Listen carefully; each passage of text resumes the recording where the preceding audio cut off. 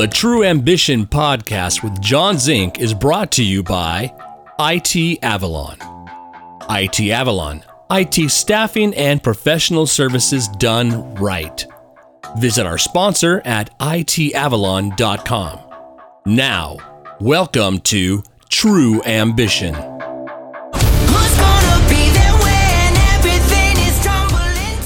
Hi, everybody. This is John Zink, and welcome to the True Ambition podcast. I am honored and glad today to be joined by Mr. Scott Yocco. He is the CTO of Sote. Did I pronounce that correctly? Yes, you did. Okay, great. He is married, and your wife's name again? Keiko. Keiko. Two teenage boys. What are their names? One is Seth and one is Kenji. Okay. And sounds like a busy household.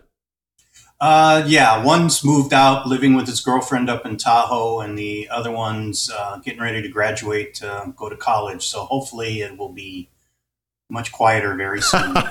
So you'll be empty nesters pretty quick. I hope so. Well, I'm on the other spectrum. I've got a 2.5-year-old at home, so it's going to be years and years of noise at our house. Great journey, though. It's a great journey. Yeah, we're enjoying it. Also, there's a turtle named Jack. Yes. What kind of turtle? The red-eared spring turtle, lives 15 to 25 years, and it was my ex-wife got it for my son, which means I ended up having to take care of it. So he's in his tank, and it's pretty low maintenance. Of all the pets in the world I've had, he's definitely the lowest maintenance pet that you have. The only thing you got to do is clean the filter and set up a food dispenser when you go on long vacations. So what do they eat? Basically just pellets that you buy at that or fish occasionally. Okay. We'll get some what are called feeder fish and put them in the tank and let him chase them around, and then he eats them. This is my first turtle on the podcast. All right. So you live in San Mateo, California, which is in the Bay Area. Yeah. I've been there quite often. My wife, actually, Carissa, who you actually knew prior to, I think you worked with her when you were at Safeway. Is that correct? Yeah. She's providing IT services for us. Perfect. Yeah, so Carissa grew up over in the Half Moon Bay area, and in her younger years would spend a lot of time over in the San Mateo area. It's a bustling downtown with all kinds of great restaurants and bars and stuff like that. Yeah, it reminds me a little bit of the Midwest downtowns areas, the old downtown. You got everything within 3 or 4 blocks. Food, stores, whatever. So yeah, downtown San Mateo is a place I like to hang out, and same with my wife. And once COVID's over, hopefully we'll be able to start doing that again. Well, speaking of Midwest, you've got a sweatshirt on there that says Dub Bears. So are you from Illinois, or where are you from in the Midwest? I grew up in the Midwest. Okay. I was actually born in Tennessee. Okay. But, 2 years old, we moved to Hobart, Indiana, which is just at the edge of the Metroplex for Chicago. Okay. So our TV, everything comes out of Chicago. So yeah, I grew up watching Walter Payton and The Fridge and, Ditka, all of that kind of stuff. I mean, that's just what you did on Sunday. And then obviously the Bulls and Michael Jordan. And, it was a great time sports wise. It would have been like a trifecta if the Cubs had actually played as well as they do now. Yeah. Well, they had, in my little town, I was born and raised Mount Carroll, Illinois. It's actually 2 hours straight west of Chicago before you get into Iowa and Wisconsin, right in the northwest corner. And during that Super Bowl shuffle year, they had outside of the bars, they had a great big refrigerator that was painted with 72 on it, and that after the bars would close, guys would go out and take the fridge and move it to a different bar And everybody would wake up the next morning and try to go out and look and see where the fridge ended up from the night before. Oh, that sounds like fun. Yeah, it was interesting. But yeah, that was a great time to watch Chicago sports back then. Oh, yeah, it was epic. I mean, seeing the documentaries and things of that sort today, it just brings back so many memories. And it was like, when you're in the moment, it was like, life is bustling and things of that sort. But looking back, it was like, wow, that was just an unbelievably great time in life. So you're a Bulls fan as well, right? Oh, yeah. Yeah. So I had a great time. It was during COVID, watched a documentary on the whole team. I think it was called The Last Dance. Yeah. I mean, that was amazing. Oh, yeah. Going back and reliving some of those times. Did you actually go to some of those games? Yeah, actually I did. There was a couple of scenes where you couldn't tell who I was because I was so far in the back area that, I was this little blip, maybe a pixel on the TV screen. But yeah, I was like, I was there. I've been on TV now. I'm famous. It was so fun to watch all of that, kind of relive all that stuff and to see what they went through trying to control Rodman. Yeah. Like they said, let's just free him up and then he'd take off and go to Vegas. Yeah. And then they had to go get him, wake him up and bring him back. Yeah. Oh my goodness. I remember, everybody in Chicago was like, is he dead? What happened to him? You didn't really know the backstory. You just knew that he disappeared and nobody knew where he was. And everybody knew where he was. They just didn't want to say. So funny. Well, I have a Rodman story. So a couple years ago, I'm a big fan of the 90s band Live. And they were playing a surprise show at the Roxy down in LA. And I went down for the show. I'm standing up in the front row, right in front of the bass player. And all of a sudden, this big black hand gets on my shoulder. I turn around. It's Dennis Rodman. Wow. And he goes, hey, big guy, push me up on stage. So it was really awesome because Dennis Rodman called me the big guy.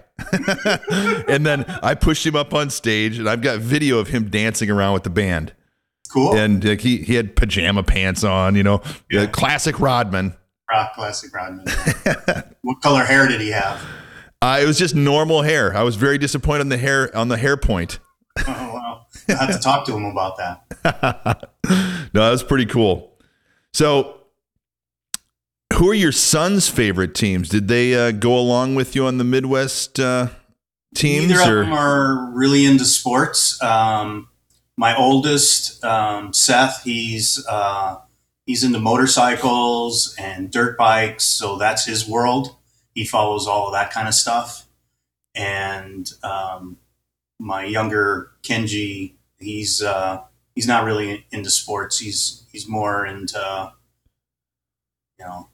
all kinds of different things. I don't think he's really kind of settled down for one particular area in that. So no, they didn't really go along the lines that I did. Well, that motocross is a sport of its own, and it's those guys are crazy about their motocross. I've got a friend of mine that I graduated high school with back in Illinois. He started a motocross track, and it's amazing how big that sport is and how passionate those people are about their sport. Yeah. It's he tried doing a kind of a video on Instagram channel kind of thing. Beyond me, I turn Instagram on, I look at it and say, okay, I don't know why I turned this on. So, but school, girlfriend, all of that kind of stuff that's kind of gone on the wayside for a while. But yeah, he was really into it. He had quite a few followers, and he was out in that. He still goes out quite a bit and rides quite a bit out in the backcountry and stuff. So how has it been? I've got a lot of neighbors with teenagers during this COVID era. How has it been for you as a parent raising and guiding your kids through this COVID area, whether it's distance learning, distance working, you're kind of guiding them through all the things that are going on? How's that been for you as a parent, working with the kids to get through that the COVID era?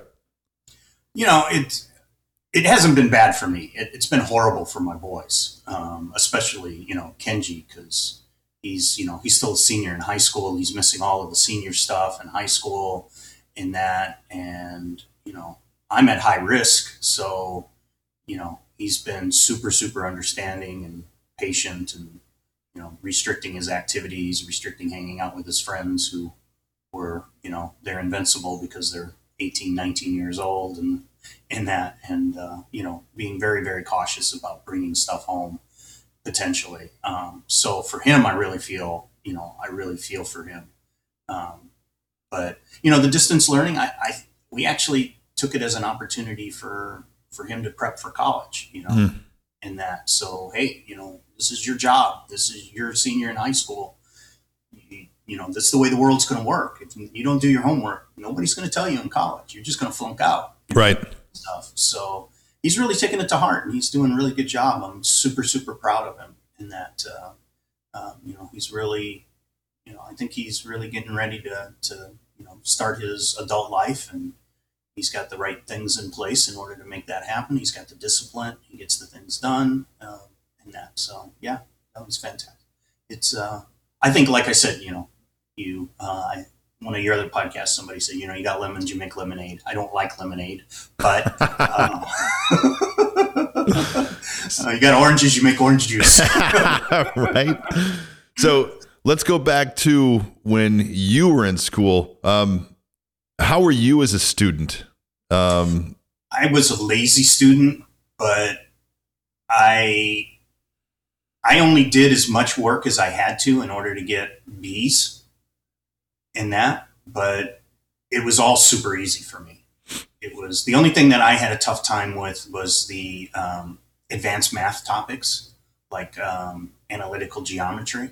It was like, well, a point has, no dimensions. I'm like, sure it does. I just put it on a piece of paper. It's got a width, it's got a diameter, it's got a thickness. What do you mean it has no diameter? No. That's a representation of it. I'm like, huh? I'm a very visual, hands-on kind of person. So I didn't take well to that until I got into college and I got into calculus. I absolutely hated calculus because I'm like, I'm not solving anything here. Why am I doing this to these equations? And right. So you can learn that later on. I'm like, I'm never going to use this. This is nuts. So yeah, I did enough to get by. So the one area, like I said, I struggled was in the advanced math. But again, most of those were not mandatory classes. So maybe I get a C in it, things of that sort. Yeah, other than that, that was about it. So yeah, high school was pretty easy. It was pretty boring for me. College was fun. I went to local community college because family just couldn't afford to send me away to college. And, I worked most of my college years in order to have, as I like to say, beer and pizza money on the weekends. Right. So yeah, I've always loved to learn. It's never been a challenge for me. And, I think that's been the secret sauce of my career is I'm always willing to roll up my sleeves, no matter how difficult it is, no matter how out of my wheelhouse it may be. I'm not going to do as good a job as somebody who's an expert, but you know what? I will eventually get it done. I'll figure it out. So, yeah, I think there's a quote unquote Midwest mentality that I was such a slacker when it came to school, high school. I never went to college. I mean, I was a paramedic for a while, so I went to those courses. But I knew from the time I was in high school that I was not going to go to college. It just wasn't going to be in the cards for me, and I wasn't going to fool myself. I'm a realist. I am to this day. If I'm not going to do something, I'm not going to do it. So it's just one of those things that I knew from a very early age that whatever I was going to do, I was going to have to work hard at it because it just was in the card. It wasn't in the cards for me that I was going to go to school because my parents didn't have squat. And I sure as heck wasn't going to get any kind of scholarships for my amazing brain because that's not there either. But I learned from my parents and other mentors when I was growing up, if you work your ass off, the sky's the limit, and that's really what I've counted on. And thank God for those mentors. Yeah. Yeah. I would say my parents fell in the in-between. They made enough to where I couldn't get any grants, and the Reagan years, didn't help with that. Yeah. But they didn't make enough to where they could afford for me to, pay. So I ended up with student loans back in the day when student loans were, not such a horrible thing. I think I graduated from college with $8,000 in student loan debt, and I thought that was the end of the world. I'm like, I'm never going to be able to pay this back. And I hear what students are graduating with now, and I'm like, that's nuts.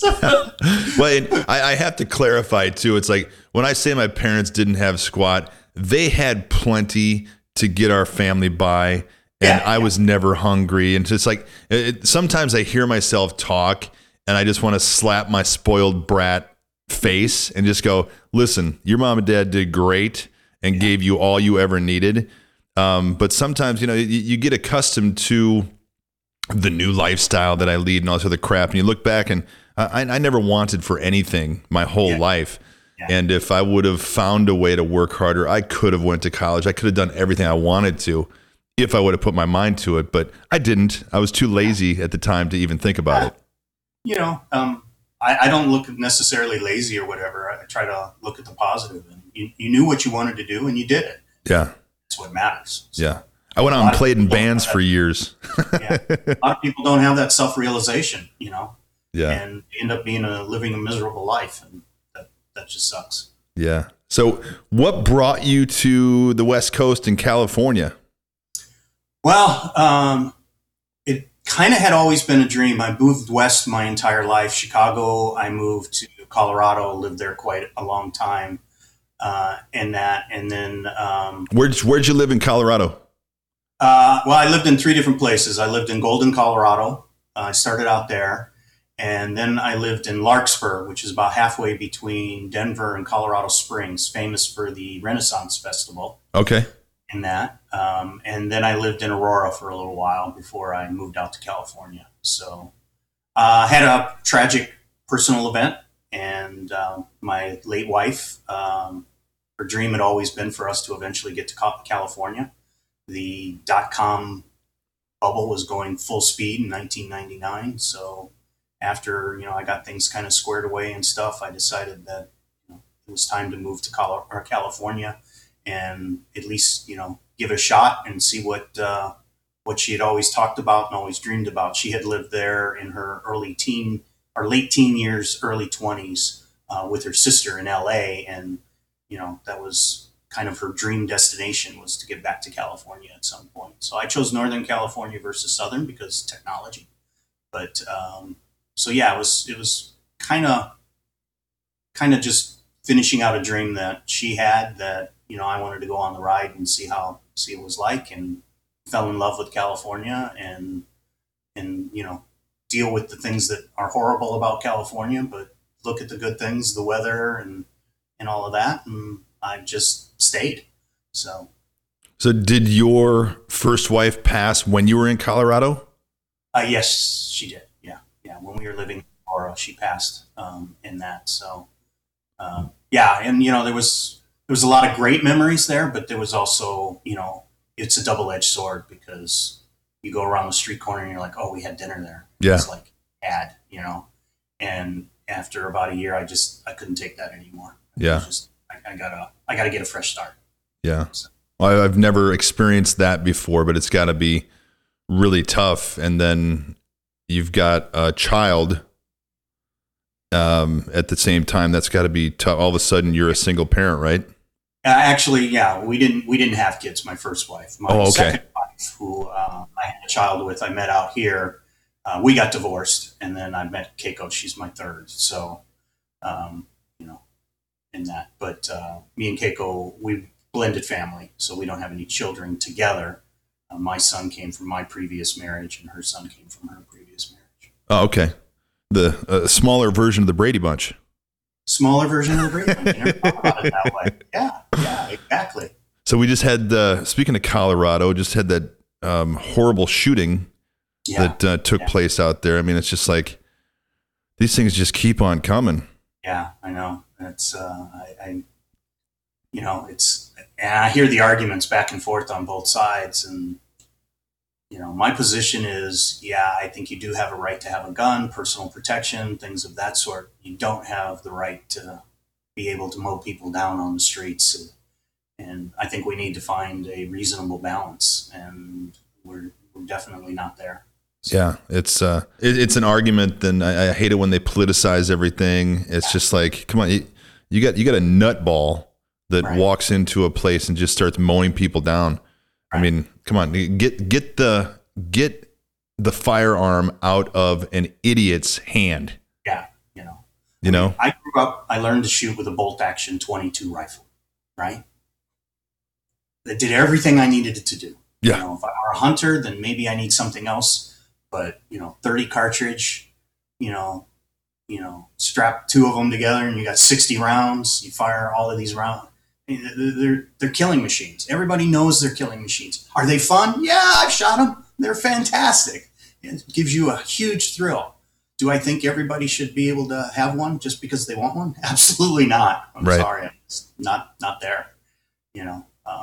In that. So it's horrible. I really feel horrible for the officer who ran in. Oh yeah, his job, and to me, he exemplifies the good in the police force. And we've suffered a lot over the last year and a half with the bad being highlighted, and it's unfortunately that he lost his life in the line of duty. It is a difficult world that we live in, and anything we can do to make people's lives a little bit better, I think, we should at least try. People act, I think, when it comes to politics, it's like, oh, well, if we do this, we can never change it back. And that's just not the case. Right. So. Yeah. Amen to that. I mean, these first responders are the first ones running towards the fire, running towards the shots, while everybody else is running away. Yeah. And I think, this last year with COVID really, really highlighted, across the board, how dangerous the world they live in, and how, from my opinion, underappreciated they really are for the effort and work that they do. Well, and the COVID thing has really showed us the heroism of somebody who's just standing behind working at a fast food counter. Yeah. Yeah. I mean, yeah, you're right. The person working at Safeway or any of these grocery stores that are just, they're not just making a living for themselves, but they're keeping people alive by working their job. You mentioned Midwest kind of ethic and stuff. I was always taught, and, whatever the person, how lowly their job are, they're the ones that keep the business running. It's always the people at the bottom that keep everything running. And, exactly.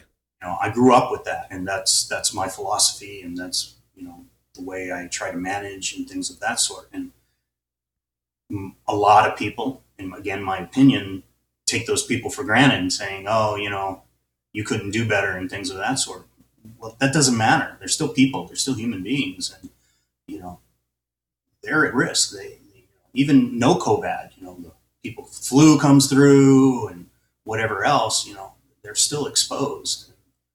And I think, hopefully it's something that Americans will look at and say, we need to respect these people for the work they're doing, because without them, our lives would be miserable.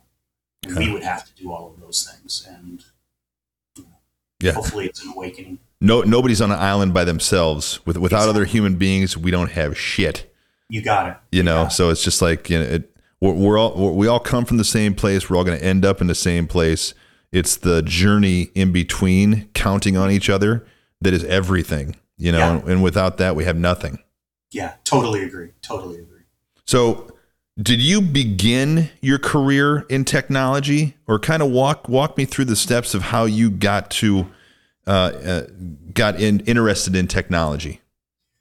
So I'll try and give you the short version, because it's been quite a journey. I was in 8th grade, and I saw an article in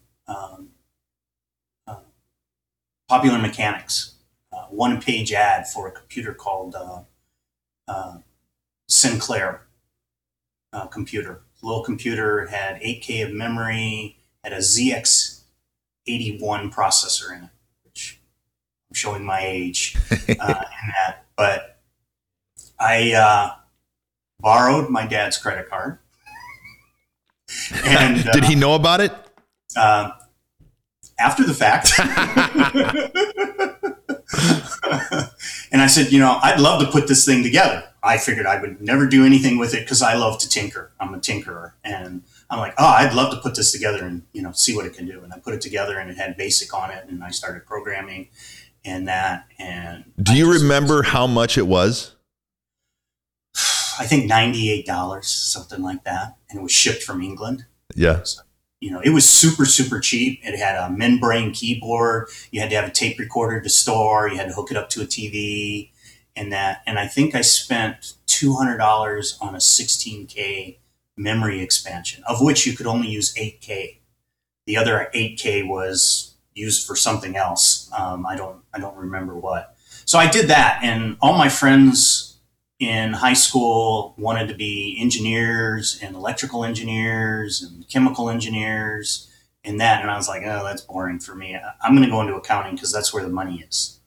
So I started out the first couple of years in college as an accountant. And the only part of accounting I enjoyed was trying to figure out how I could steal the money without anybody finding out.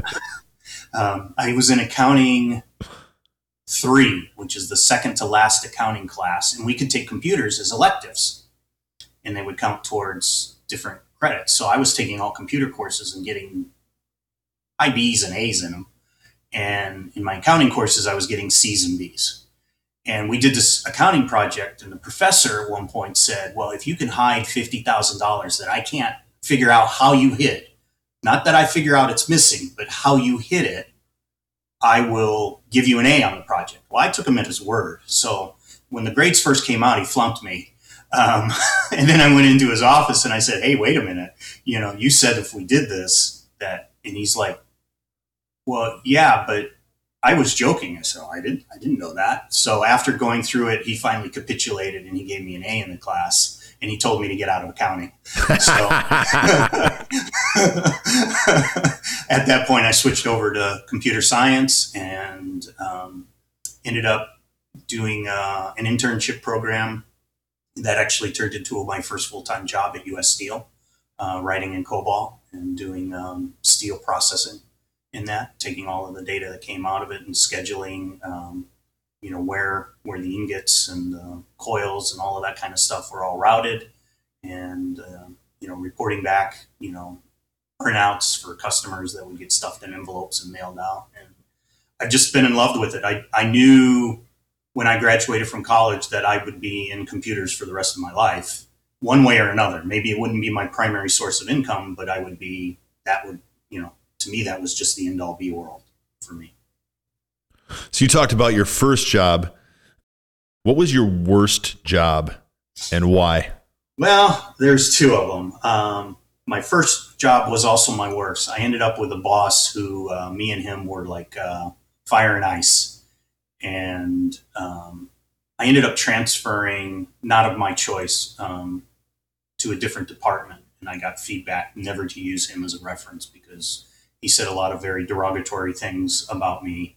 And my boss at that time, who is my idol, his name is Scotty Rains. He's no longer walks the earth, but he said, everything he said about you was not true in that. And, you just need to know to be careful and things of that sort around him and that. So Scotty Rains really took me under his wing. He really helped me figure out how to take that raw technical talent and use it in a world where I could talk to people who weren't technically oriented, which was a big issue that I had because I was just so into technology, I assumed everybody else was. And that was huge benefits. I went into consulting and, tons of clients would ask for me because it was like, yeah, but he understands what we're saying. These guys don't, in that. So because I think I started out in accounting, I had that business acumen.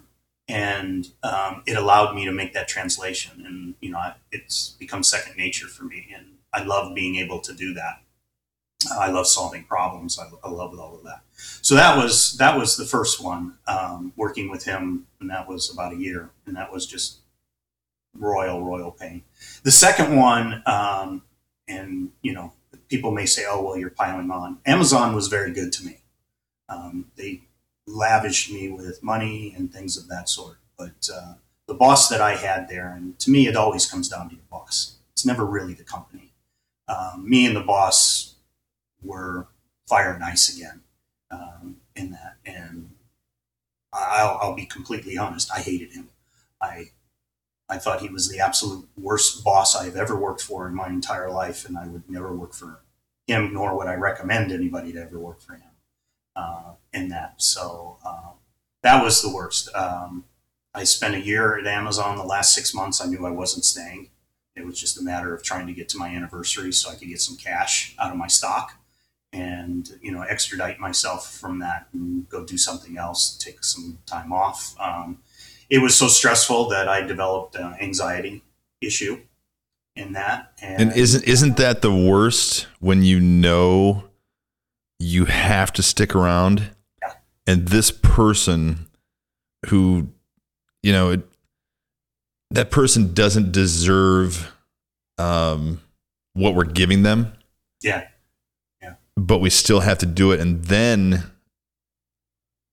you develop anxiety.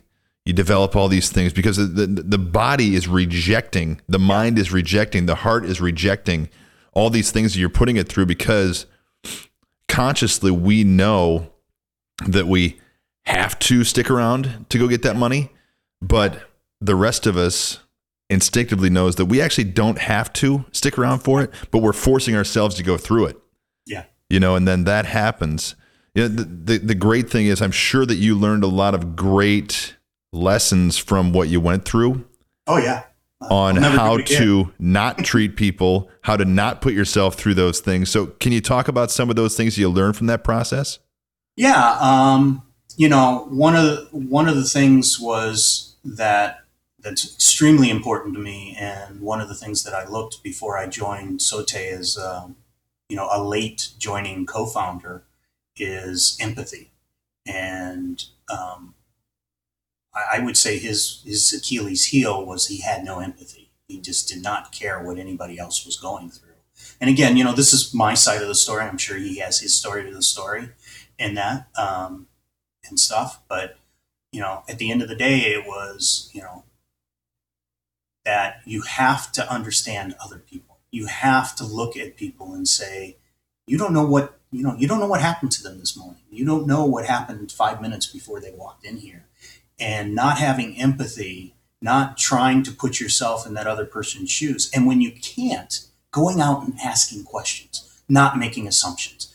And, that's just something that puts me over the edge when somebody makes an assumption due to their lack of information. Right. And you have somebody who's telling you always, ask me questions. I will tell you anything. I'm very transparent. And, I'm more than willing to share my knowledge. I'm willing to share my opinion. You don't have to accept it. You don't have to like it. It's mine. And you can take what you want from it, and you can do whatever you want with that. You can label it yours. You can go and run out there and make $1 million off of it. I don't care. I'll never come back and say, I gave that to you. That's right. That's not who I am. And that was just completely alien to him. It was, I'm here to build my career, and everybody underneath me is their sole purpose in life is to make me look better. And my sole purpose in life was to make my team look better. And we were at opposite ends of the spectrum in that. Another thing that to me was extremely important was ethics. And I felt his ethics were quite questionable in a number of areas, but he had done a lot of great work for Amazon, and he kind of got a pass. And, one of the things we have at Sote is anybody can ask questions of anyone, and anybody can challenge people's motives in a polite, professional way at Sote. And the reason for that is we don't want ourselves as founders to be so comfortable that we just assume we're right. We want people challenging us. We want people asking questions. We don't want to be life, there's so many temptations in life to do the wrong thing. And it's only, you hear it all the time. It's what would you do when nobody could see you doing, that kind of stuff. And that's not a negative. That's just a fact of being human. And if you build in systems to make sure that you don't end up in those circumstances, you build in a system that people know they can trust, and people know that, if they're having a problem, that you're somebody there to talk to. And, at the end of the day, co-founder, janitor, whatever, everybody's a human being. And, we have to keep that to me. So the big things is you always have to keep that perspective. Everybody's a human being. You don't know what they've happened in their day. Have empathy and have integrity. And to me, with those three pillars, I think you'll end up having a huge career, and you'll be somebody that people seek out to be around and to support and help you in the dark days. And, because they know you'll help them in their dark days. I think everything you just went through there there's a lot of things that are super important there for people to listen to, because there's a lot of that missing in today's communication. One of the big things that you said that I really, my ears popped up on was listening. Listening to learn something, not listening just to wait for your turn to respond. Right. I've got a ton of people in my company who are way smarter than me. Thank God. That's why we've got a great company, because I know what I'm good at. I also know what I lack, and I need to listen to these people that I've hired, that Carissa and I have hired, and figure out how they can make our company better, because what they're good at, I'm not good at. And thank God they're here. But the other thing was that I think is missing so much in today's world is empathy. Yeah. And I don't think it's missing in people so much. Yes.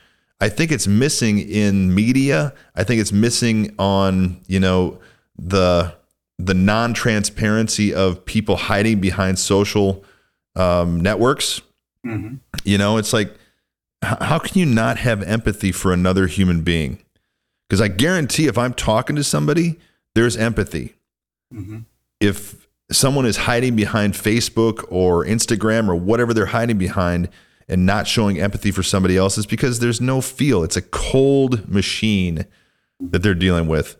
And I think a lot of people can take a lot of those lessons that you learned from what you went through with, a couple of those horrible bosses that really probably defined the rest of the way you manage people. Yeah, I hope so. You'd have to ask them. Right. So. Well, you're probably in the position you are today because of those being the way that you have turned yourself into a good leader, from those things. So, thank you. Now, I got a couple questions I throw in here that a friend of mine gave me. There's about 100 different questions, and they just kind of pop up, and I throw them in. They're kind of little fun questions. So if you didn't have to worry about money, what would you do with your life? That's a great question. I actually ask it. We do what's called a founder's interview for all new employees to Sote. And that's one of the questions I ask them in there in order to do that. To me, life is all about helping.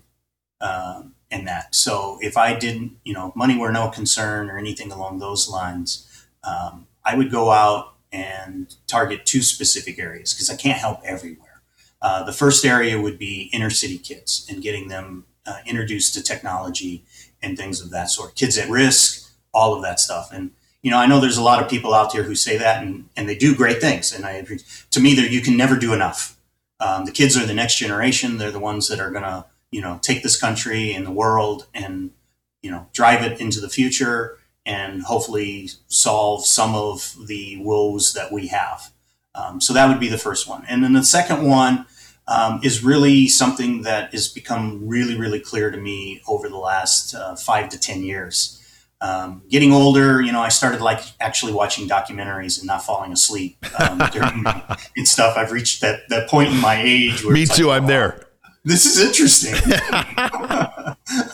So, I see so much injustice in the criminal system and things of that sort. And, one of the things that really awoke me was the Central Park Five and the documentary that was about the Central Park Five and how they were manipulated and their lives, were damaged, if not ruined. I like to call them the exonerated five now that I've done that. I've seen the program. I've read some articles. There's a book or two that are on my list to read at some point. But I'm not a big avid reader, so it takes me a long time to get to things. But I would like to help ex-cons. I don't care. There's certain ex-cons I probably won't help in that for certain crimes that I consider to be heinous in that. But, there's no support system for them, none whatsoever. And to come out of prison and have no support system other than the one that got you into prison in the first place. Mm-hmm. It's why we have the recidivism rate that we do. And to me, the entire system is stacked against it. If you've committed a felony, you can never work in a financial institution. On almost every application, there's a question, have you ever been convicted of a crime? Now you have to make a choice. Do I lie and check no and get this job and not go back to jail? Or do I tell the truth and more than likely not get the job because I was honest, saying, yeah, I made a mistake. Well, how does that reinforce, the principles that we're trying to teach them? Be honest, be good. Oh, but by the way, if you are, too bad. You're not going to get a job. You're not going to get any support. You're not going to get any help. And what I want to do is, I think in the trades industry, in that, I think that's a huge place. I was an avid supporter. I did my part the best I could to go out and push for California's law change that ex-cons can now go and get EMT certified. And the reason that's important is because a lot of criminals get special privilege and they go out and fight our fires in California. They're a huge, huge component of that. And then they learn all of this skill. They learn all of this. It's a good paying job. And we're in desperate need of these people as the climate changes and things of that sort. They get out of prison. They can't get the job because they can't get an EMT, and it's required in order. So they still can't get an EMT right now? They can now. The law just recently changed under Gavin. I know a lot of people don't like him right now. Whatever, I'm not here for that. But him and the state legislature did change the law to where now they can. So they have a path now to where they can get a reasonable, respectable, good paying job for skills that they learned in prison. And to me, that's where we need to be doing this. Now, if they screw up, and at that point, I have no problem with throwing the book at them. I'm like, look, we've been over backwards to try and make this a better situation for you. And if you choose to mess it up at that point, well, I'm sorry, but, second chances are second chances, third chances. People make mistakes. I know a person. So my background and kind of where this whole podcast came from is that I'm a recovering alcoholic. Yeah. And I've been sober about almost 7 years now, by the grace of God. I know a person who, is a convicted murderer. What happened was he had hit somebody, they fell down, hit their head, and died. Right. His life changed completely at the age of 18 years old, and he paid his price. He came out. He's one of the nicest people I've ever met in my life. Right. Yeah. People make mistakes. Right. Totally. Again, empathy.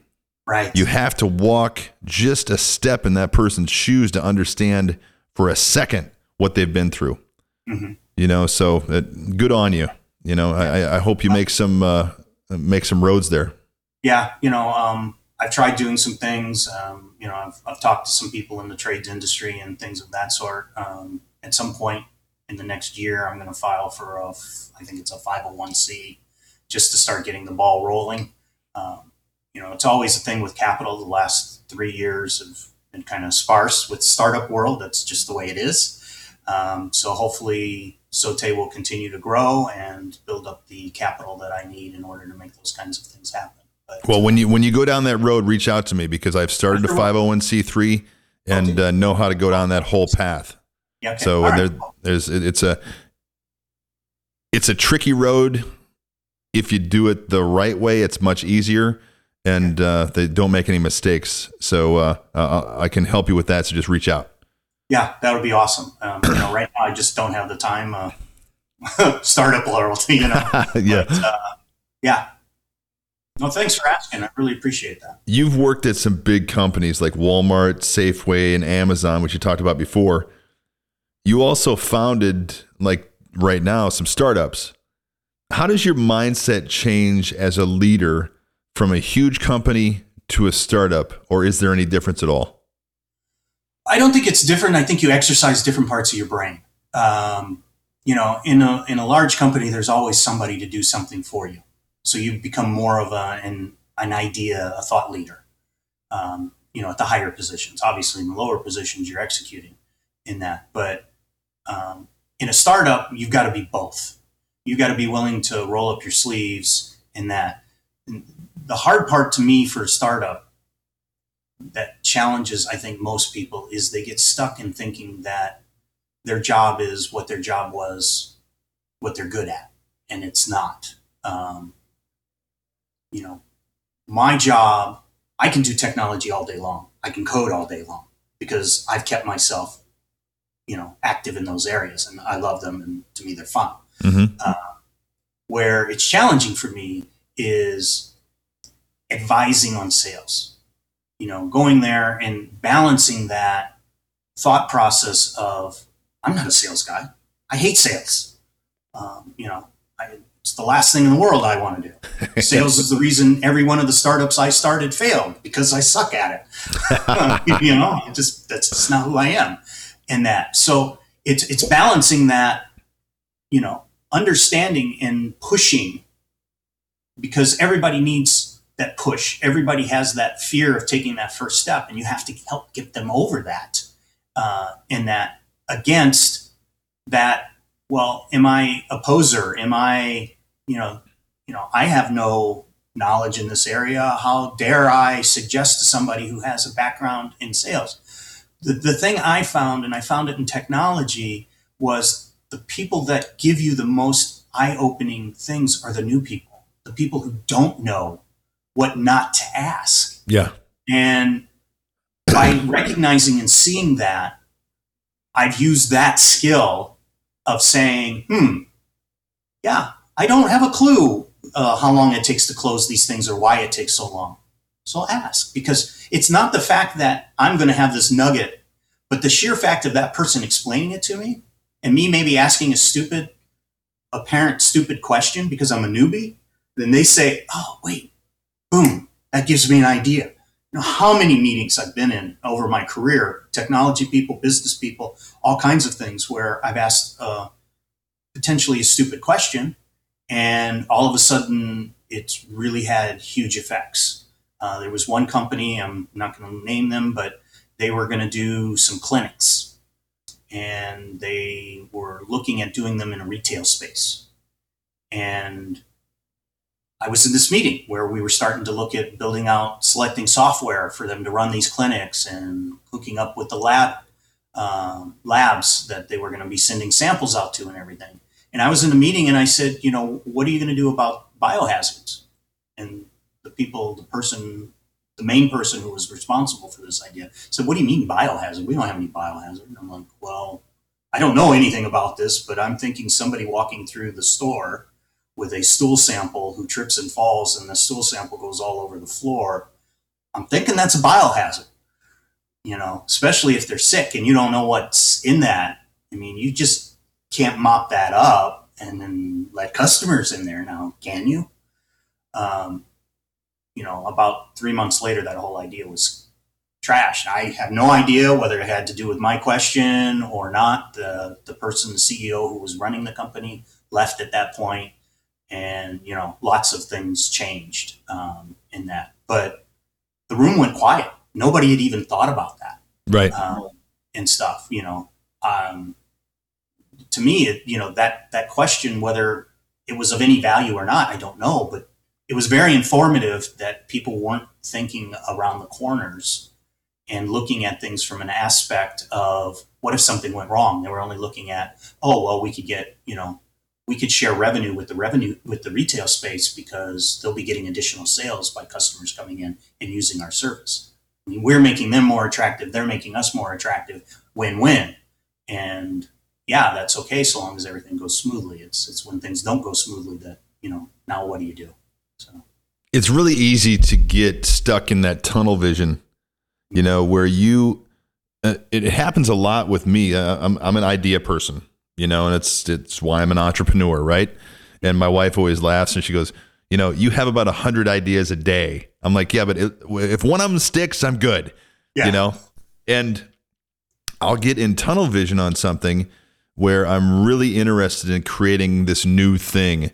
And luckily I've got a lot of really smart friends around me, and I bounce it off of them, and they'll bring up things like you talked about that I hadn't even thought about. And then all of a sudden I'm like, oh, I can't do that, or that's already been done, or, whatever it is. But it's really fun for me to think of these things that I want to do and then go to my friends, and it gives me something to talk about because I'm naive enough and sometimes ignorant enough, to not think too hard about it, but to talk to somebody else and say, hey, what do you think about this? And I don't believe in anything being a stupid question. Yeah. When you were first talking in that little segment there about almost being stupid questions or ignorant or whatever it is, when I started out in my career as an IT recruiter, I had come from delivering pizzas and playing in bands. That was my career. And my first job was calling on all of these people like yourself who are very smart, who are software engineers, who have degrees, bachelor's degree, master's degree, PhD, all these super smart people. And I talked to one of my first mentors in this industry and said, what the hell, what am I going to do talking to these guys? He goes, listen, some of these guys can't talk to another human being. They need you to go out and find these other people to come in and do this job for them. And that was the first time I had somebody explain something to me that I listen to it now and go, well, that's a really stupid question or a stupid thought. But at the time, that was exactly what I needed to say. And to be willing to put yourself out there in an uncomfortable situation and say something that might be quote unquote stupid is exactly what needed to happen. So that person could educate me on, no, you're not stupid. You need to call. And by the way, you work for me. Get on the phone before I fire you. So it's that growth that we all have to go through to find our way to, sitting here and having this conversation today. It's funny you say that because the first two startups I did, I sunk about $750,000 in between the two of them because everybody told me, and I knew better than them. It was my arrogance lesson that, they were bad ideas and they would never fly. And they were right, and I was wrong. So it was a humbling experience, and took a big hit on the pocketbook too. So yeah, I know exactly. I have lots of ideas all of the time, and I've learned that the first thing I do is I go Google them, and sure enough, 10 other people have already done it. And it's like, okay, see, that was a good idea. Yeah, it was a good idea that somebody's already done. Yeah. So we talked about it a little bit before, but my wife, Carissa, and I founded IT Avalon. We're an IT staffing company. You've known Carissa for a long time. And like we said before, you worked together. She was a service provider at Safeway when you worked there. Mm-hmm. Now, as an executive leader, what do you look for in a staffing partner? So to me, the most important thing is that they listen, and it's not a one and done type transaction. You hear this all of the time. Oh, relationship, but it is true. It's what it's all about.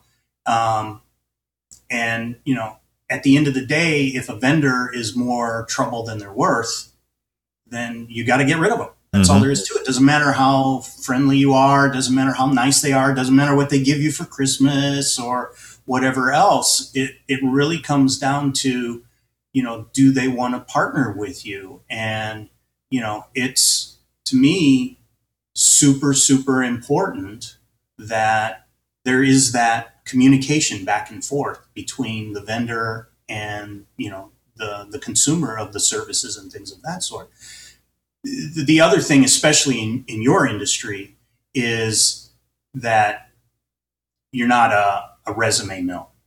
I've had these vendors where, they send me 20 resumes and it's like, why am I paying you to find me this person if I've got to do all of the work? Right. So they're in it for the quick buck. They're not in it for the relationship. They're not willing to do the legwork, the homework, as I like to refer to it. When somebody's in the staff and they're like, I ask a question and they're like, well, no, I didn't do that. I said, so you haven't done your homework yet, have you?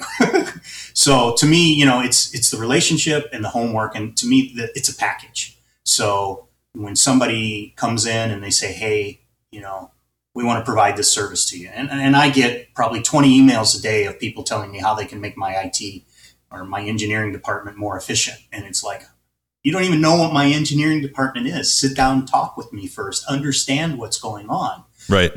I'm in a kind of a unique situation where, Carissa and I did chat at one point and she said, hey, can we help you out? And I said, I would love you to, but I need people in Kenya. Do you have anybody in Kenya? And she said, no. And I said, well, and I didn't expect it to, but, we do have some staff here in the US and, in that, but at this point, we're a seed startup. We need boots on the ground that are full-time that, we're building our leadership ranks for, 2 years, 5 years, 10 years from now. And IT services probably don't play very well. Plus, we're not stable. We're on a runway. We're not profitable. Right. And that we're a seed company and that's what we do. We're doing all of the things we need to do to achieve Series A. In that. So, but yeah, to me, that's the most important things. And that's the thing I really liked about Carissa was she was always willing to put that extra effort in.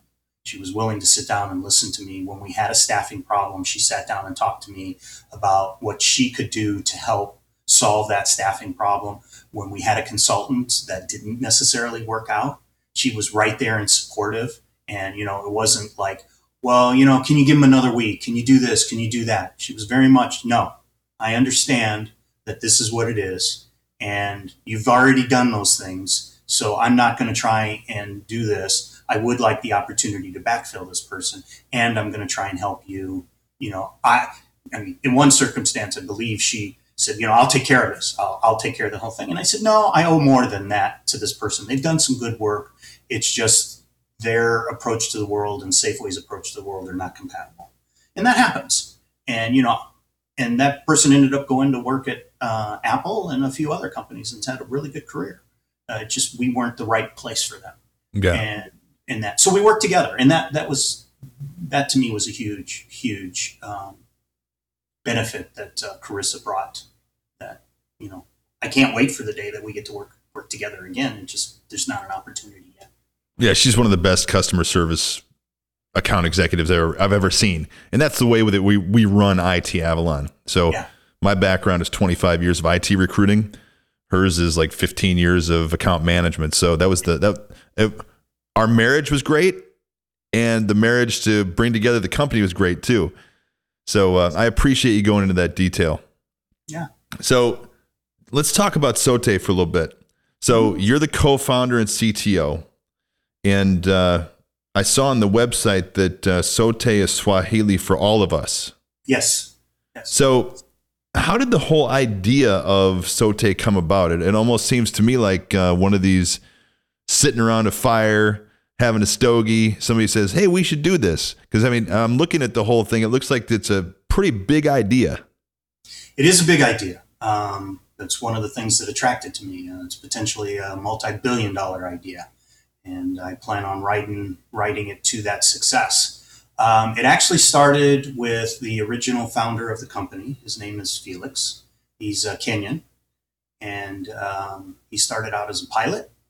and got the software bug, moved to California after having moved to Oklahoma from Kenya with no friends, nobody in that, and worked his way through the ranks. And he said, I don't want to be one of those guys that just builds a company where it's all about me and I make a shitload of money and that. And I'm sure he could do that. He definitely got that talent.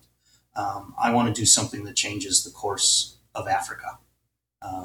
In that, there's lots of stuff going on right now in Africa. There's always been the draining of resources from the continent. There's, all kinds of different things. They have issues just like every other continent has issues. So he wanted to change that. And he wrote an article, I believe, and I could be getting this wrong because I came into the picture about a year and a half after most of this happened.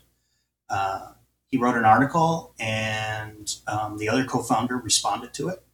And they worked together for 6-7 months and kind of kicked in ideas around and things of that sort. And they came up with, basically being a technology company who focuses on logistics in Africa, which nobody does.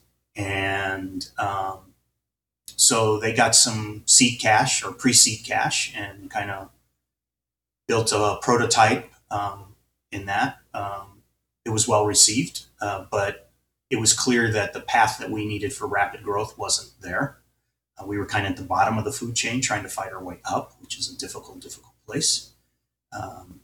Mecca, who is the second person who joined in that, they found themselves in a situation where they had a software product and they wanted to scale it. It was produced by a consulting company who does, fixed bid work in about 3 weeks. They took a product that did something completely different and kind of made it work. And one of their investors and I are good friends. We've known each other for years. And I happened to be in a situation where I said, I'm tired of doing consulting right now. I'm tired of the full-time gig. I'm looking for something I can really sink my teeth into. He said, well, I've got this company in my portfolio. Why don't you take a look at them? There was a couple of others, but those weren't matches. And we met. I said, this is what I can do. This is, what I can add. Work together. Basically gutted that product, threw it out because it wouldn't scale. There's just no way, and started us down that road. Brought in one of my best friends in the technology world, Daniel. I'm not going to use his last name because he may not want people knowing that he was working 2 jobs at the same time. And that he did all of the UI stuff, the front end, which I'm not. That's just not where I like to be. And I did all of the back end stuff, and we started building out a product.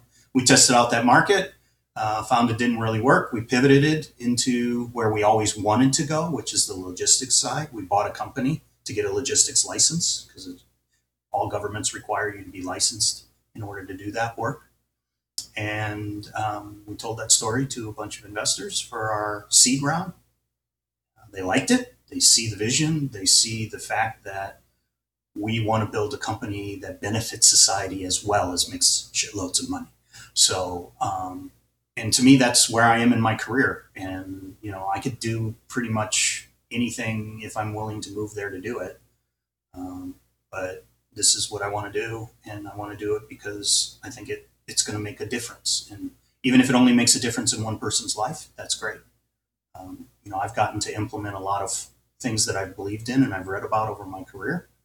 Not going to go into those. That's a podcast all in of itself in that. But they seem to be working, and I'm really happy about that. And I'm having the best time of my life. Well, I think that from what I've read, Sote can change a ton of people's lives. Yeah. And they're really, really better. There's nothing like it today, right? Yeah. No, we are the only startup in Africa who has a logistics and forwarding licensing that is digitizing. There are other startups. There's a company called Lori who is working in the transport. They're kind of the Uber of transport because, once you get the container off the ship, you got to get it on the roads and on the rail. So once it gets off the rail, you still got to get it on the road. So they're focused in that area. And, they're kind of at the bottom of the market fighting their way up. They had a big head start on us. We don't want to be the Ubers because No offense to Uber, but in my opinion, it's leveraging other people's capital to make yourself rich versus bringing everybody along for the ride. Right. In that. So I just don't agree with their business model. It's great for them, great for their investors, but it's not for me in that. So, yeah, we're doing that. We've got a lot of ambitious goals for the next 18 months when we're looking to do our Series A. And I know we will make it one way or the other. We've been through a lot of trials and tribulations over the last 2.5 years. And every time, we figured out a way. And to me, that's the secret of entrepreneurship is no matter what that door is, no matter how thick that wall is, you either find a way to go over it, under it, around it, or through it. And you just don't stop until you're dead. That's all there is to it. Exactly. Yeah. It's going to be exciting to watch what happens here in the coming years. So we're behind you 100%. So just keep on going, baby. Oh yeah. No, I have a phrase that I say to my wife, Chumbawamba. It's a music song. Chumbawamba? Yeah, Chumbawamba. Yeah. And basically the lyrics of the song is you knock me down, but I get right back up. And to me, that's kind of my life. So I've been knocked down a lot of times, but I get right back up. So what was the most notable event that led you to where you are today? I would say the passing of my first wife. I was a much different person before then.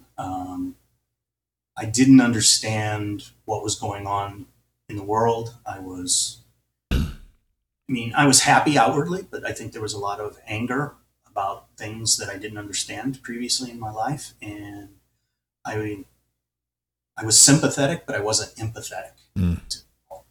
And having gone through that whole journey, over a multi-year process and having that happen, I learned that life is life, and you can moan and groan and complain about it and blame other people and say people are trying to take things away from you and be all of those negative things. Or you can sit back and you can say, you know what, I'm not going to play that game, and I'm going to be positive about life, and I'm going to do the best I can. Doesn't mean I don't have bad days. My wife has said, hey, you're being awful negative today. You're awful sarcastic today. What's the problem? And it's like, oh, thanks. Thanks for, kind of smacking me in the face and waking me up, because it's not who I want to be. And that was probably the most important event, although it being, it was very tragic. I think it made me realize who I could be as opposed to who I was.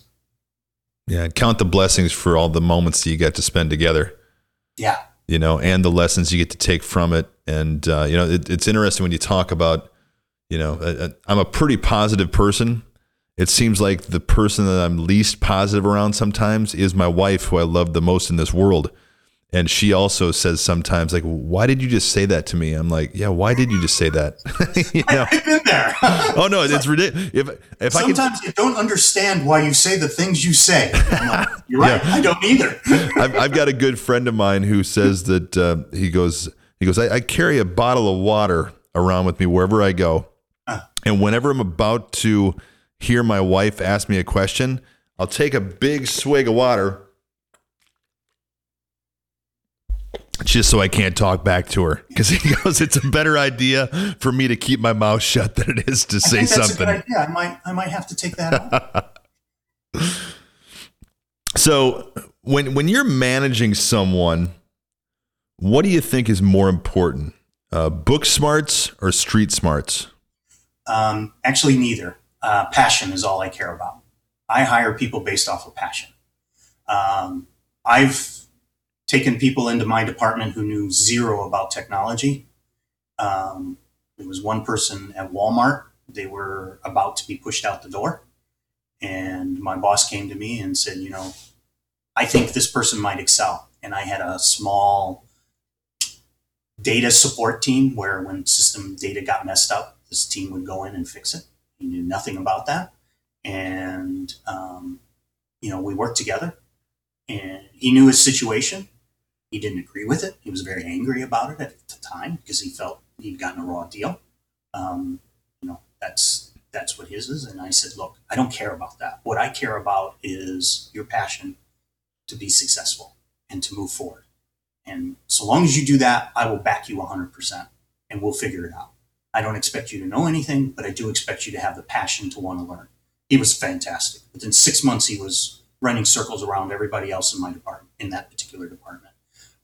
He ended up becoming a Scrum coach and Scrum master and all of those things. Has a great career.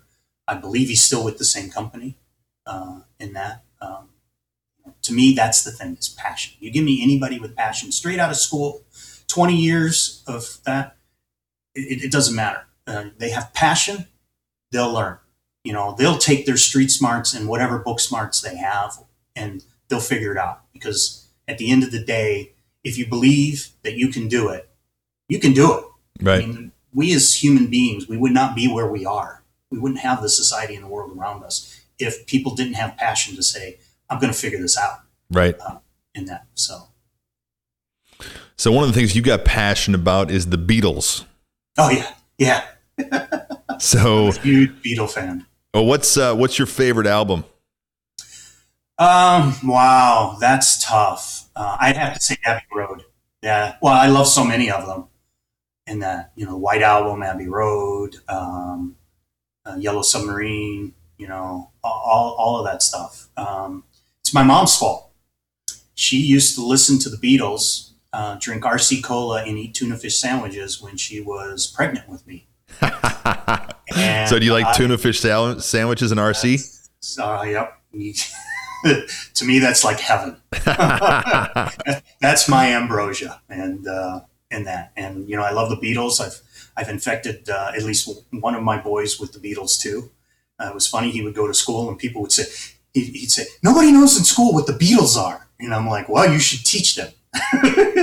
So he would play on his little iPod, and it's like, wow, that's really good music and stuff. So turned on a lot of people to the Beatles in that. And, I don't know. It just, they came to the United States, I think in 1964. I was born in 1964. And it's just been a lifelong passion for me. I've never gotten to see them in concert. I got to see Beatlemania. I don't know if you remember that. Yeah. That was back in the 80s. I love that. That was fantastic. At one point, I had every album they ever published, and it's probably still up in my attic somewhere in that, if they're even playable, or who knows. But yeah, I have every song they have. I was like, the day the anthology came out, I went out and paid full price for it, which I don't pay full price for anything. So, yeah, it just, a Beatles song comes on, I know all of the words, so sing along on the radio with as horrible as my voice is. Well, what's your favorite song? Do you have one favorite song? Yeah, Yesterday. I mean, it is the prototypical. Did you see that movie? Oh yeah, I loved it. That's right. It was a great movie. I want to see it again. I wanted to buy it, but my wife wouldn't. She discouraged me. It's not that she wouldn't let me. She discouraged me because she knew she'd be watching it like 20 times a year. I've watched it numerous times, and it's so refreshing in this world of regurgitated stuff from yeah. 60s, 70s, 80s, and 90s. It's like it was such a fresh idea, where it's like the world starts over and nobody remembers the Beatles songs. Yeah. It was like, what? Yeah. But it was so fun. Yeah, it was. I mean, I would say for that type of genre, it was probably the best movie I've seen in 15 years. Yeah, it was so good. So got a couple last questions here for you, and they're kind of the same ones I ask everybody. Uh-huh. What is one of the last books that you've read that really inspired you that you'd like other people to take a look at? It's the one I'm reading right now, Life 3.0. I'm not going to spoil it, but it talks about a world where machine learning, AI, all of those kinds of things, and kind of takes over, and then it goes through and it analyzes it. I haven't finished reading it yet, so I can't spoil it because I don't know the ending myself. But Life 3.0. 3.0. It paints a world where all of the fears that people have about AI and machine learning could happen. Not necessarily bad, but having read about half of the book so far, it also talks about the realism behind all of that. People forget that computers are not hardwired. They don't have an infinite power supply. And, all of this talk about how they're going to take over and everything. We have an on-off switch. All we got to do is throw it and game over. It's not the Matrix. They're not, they're not going to go out and build factories and create armies of people who run around and, protect the electrical plugs. It's just farcical. And people aren't thinking about it. It's like back in the 80s when I was a kid, everybody was like, oh, the TV is destroying everybody's minds and everything along those lines. And, they started running public service commercials that said, you can turn it off and read a book. Yeah. But I won't get my information. I need this information so bad. Yeah, exactly. And that. So, I think there's a lot of hype out there, just like there always is when there's something new that people don't understand. There's people who want to take advantage of people's ignorance of a topic. And, you look back at Y2K, prime example. Oh, yeah. Airplanes are going to be falling out of the sky. Right. That was the classics, And I think AI and machine learning are the same thing. Will it benefit humankind? Yeah, definitely will. Will quantum computing, if they can ever get it to work, will that change the world that we're in? Yeah, dramatically. But at the end of the day, all run on power. And so long as you control the power switch, there ain't nothing they can do. Well, I go back to just the law of averages. There's a lot more good people in the world than there are bad people. There's going to be a couple bad people that try to steal money, try to take over, whatever it is. There's a lot more good people that are trying to better humanity with all this technology. And, the people that I work with are all good people. The people I talk to are all good people. I'm yet to talk to a bad person, that I've worked with for, 25 years now of being in this business. I've met very few bad people. Yeah. I kind of look at the world that 99.9% of the people on the face of the earth are good people. 0.1% of that 99.9 do bad things because of circumstances that they get caught up in. And that there's, a 0.1% out there who really just don't give a shit about anybody else. Right. The psychopaths or the narcissists or whatever else. And normally it's because they have, an issue that is putting them in the world that they're putting them in. Right. And, so I try not to say, it's hard for me to say that a psychopath is not a bad person, but I also struggle with saying that because there are things you can do to help that person. But you've always got to remember that, it's a real disorder and they are a psychopath. And if you turn your back on them, they may kill you. Yeah. So, that's not good. I don't know how you slice it, but that's not good. So, yeah. So I'm going to be asking you the last question, which is the same last question I asked everybody. This is the True Ambition Podcast. And I talk to people who are passionate, who are successful. And as we're maturing from beginning of our life and career to where you're at today, ambitions change. So what I'd like to do is ask you today, being through what you've been through, being at the different places you've been in your life, what is your true ambition moving forward, both in your personal life and in your professional life? So in my personal life, I've already kind of talked about that, helping people. To me, it's not an ambition. It's a lifelong journey just to be a better person and always be self-reflective. Some people would say, maybe I'm not. I would love to hear from those people because that's an opportunity for me to improve. For anybody who happens to see the podcast, feel free to reach out to me in that. But, I would say, to help people, that's my ultimate goal. A lot of people have helped me. I wouldn't be where I was where I am if they hadn't helped me. And, I'm very much, I believe it's a team. We talked about that earlier on the podcast. So far as professionally to prove that the ideas and concepts that I'm introducing at Sote, at least for my engineering team, and we're using in other areas in the company too, do work. I have been a big proponent of remote working for over a decade. And in 2016, I said, that's it. I'm never going into the office again other than for a client visit. I'm not going to do that. And if that means I don't get work, then I don't get work. And there were some pretty, very, very lean years for a technology guy who, probably has a lot of experience, but people were just, well, no, if you won't come and work and sit in my office, I'm not going to give you this contract. It's like, okay, well, I'm not going to work there. Right. So it's just that. I love COVID. It's brought the veil off of people's eyes that remote work is great. There's huge benefits. There's also huge challenges, just like working in an office, in that. So getting back to, my true ambition is, again, proving out that you can do things differently than the traditional corporate, HR, these are the rules, thou shalt not cross this line, it's sorry, this is the policy. If you don't like it, too bad. That, those things just, they don't make sense. One of the things is that I will share is we have flat management. My teams manage themselves. They're professionals. Why do they need a babysitter? To me, that is so ancient of a concept. And there's plenty of literature and science out there that says that's not it. So that's my true ambition, is to try these things out, do experiments.